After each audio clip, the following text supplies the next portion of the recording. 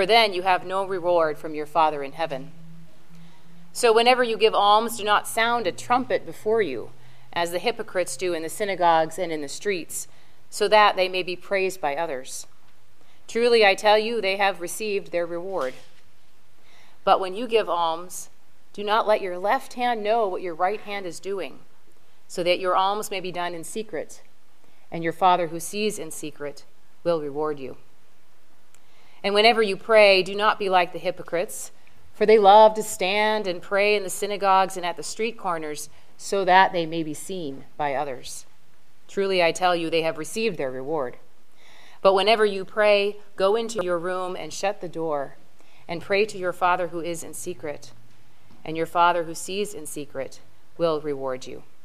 This is the gospel of the Lord. Thanks be to God. Please be seated.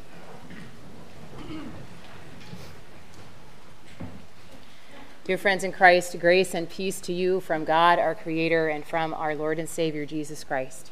Amen. At the risk of demystifying a little of the aura around the ashes we use for this day, let me tell you a little bit about the cross on your forehead. The ashes we use for this day come from the burned palms of last year's Palm Sunday worship. They are sifted and ground until they become the fine, dark powder we use in worship tonight. Mixing those ashes into the right consistency is not a science.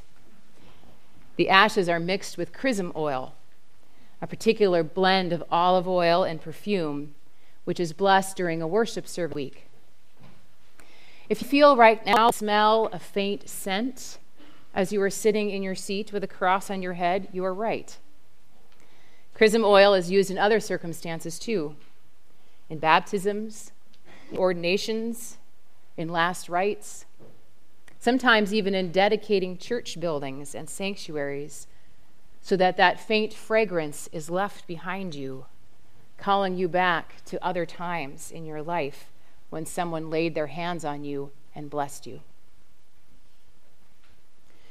You have to mix the ashes with oil, partly because of the liturgical meaning, but also because if you mix ashes with water, you will make lye. And I can tell you from personal experience that a lye cross on your forehead leaves you with a burning sensation that will make you feel very badly indeed for every sin you can possibly remember. Ashes with oil, trying your best to get it right. Too much oil and you have a soupy mess. Too little and everyone walks away from the altar with bits of cross all over their faces.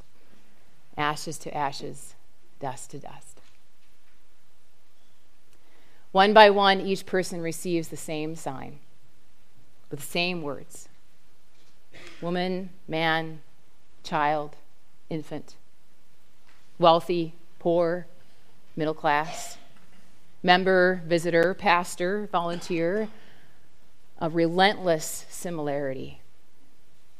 One by one, we are each brought to the thing we have in common, to remember that we are dust, and to dust we shall return.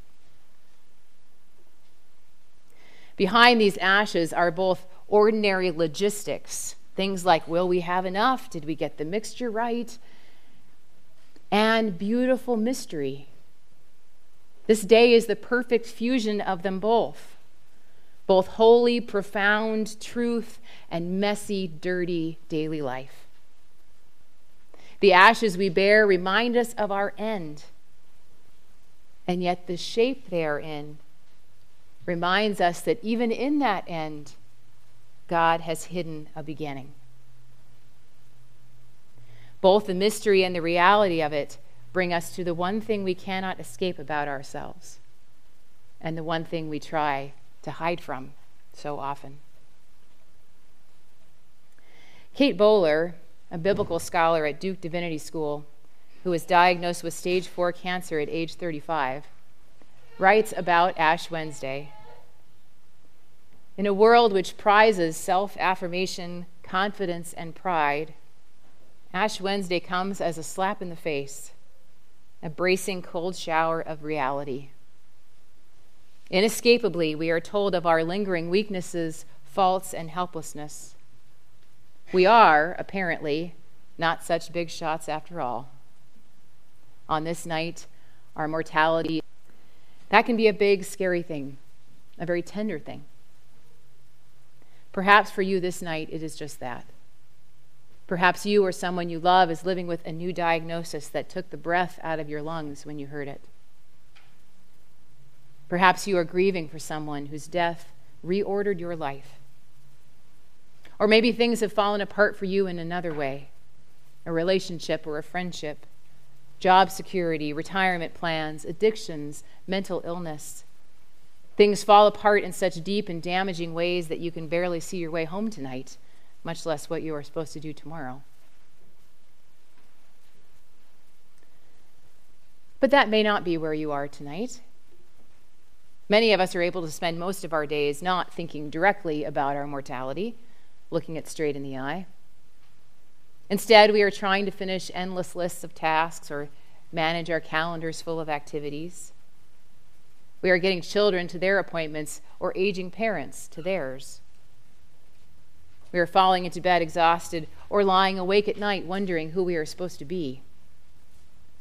We pay bills, go to class, cut coupons, take tests, mow the lawn, take out the garbage, until one day we look around and wonder where all the time went. There is something particularly ironic about marking ourselves publicly with an ashen cross on our foreheads the same night we hear Jesus admonish us not to show off our piety. But the real message of this cross isn't for anyone else. It is for us. It doesn't much matter whether anybody else sees it. It matters whether we do.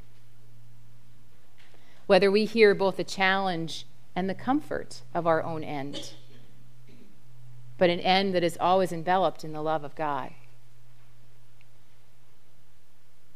So perhaps this night for you is about the ashes themselves, ashes that came from the leftovers of a great parade, a huge celebration which turned on a dime and became instead a march toward an execution. Maybe life is something like that for you these days. A road you thought was going one direction turned out to take you someplace else instead. Or maybe this night for you is more about the messiness of all of it.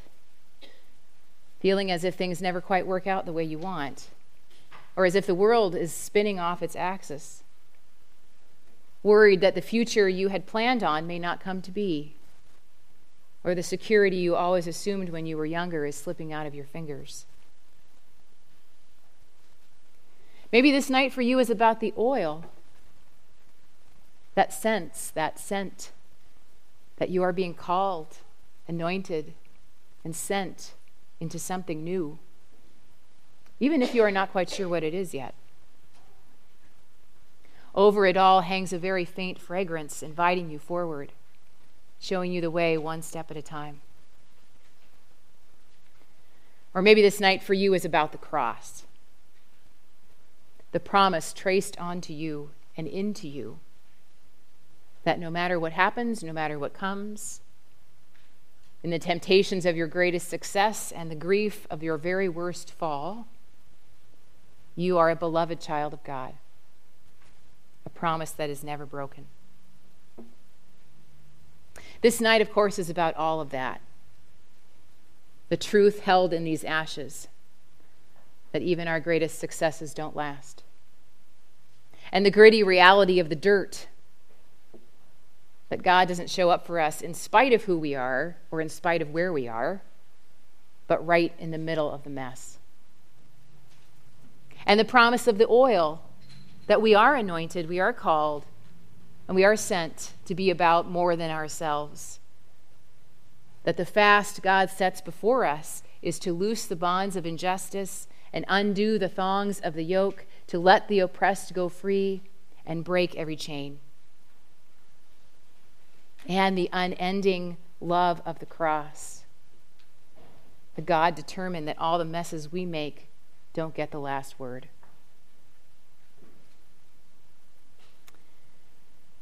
Methodist pastor Jan Richardson, who has a gift for writing beautiful blessings, which I quote a lot, wrote one for this day called Blessing the Dust. You've probably heard me quote it before. But just a piece, the way she begins it. All those days you felt like dust, like dirt, as if all you had to do was turn your face toward the wind and be scattered to the four corners, or swept away by the smallest breath as insubstantial. Did you not know what the Holy One can do with dust?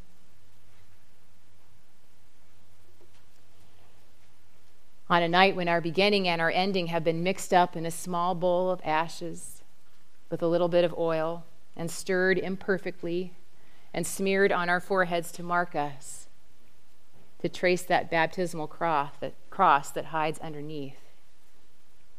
On a night when life and death, when grief and hope, mortality and eternity are rubbed into our skin.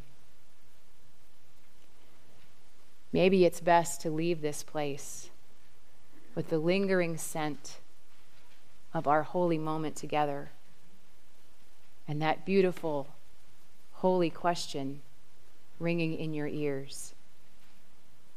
Do you not know what the Holy One will do with dust?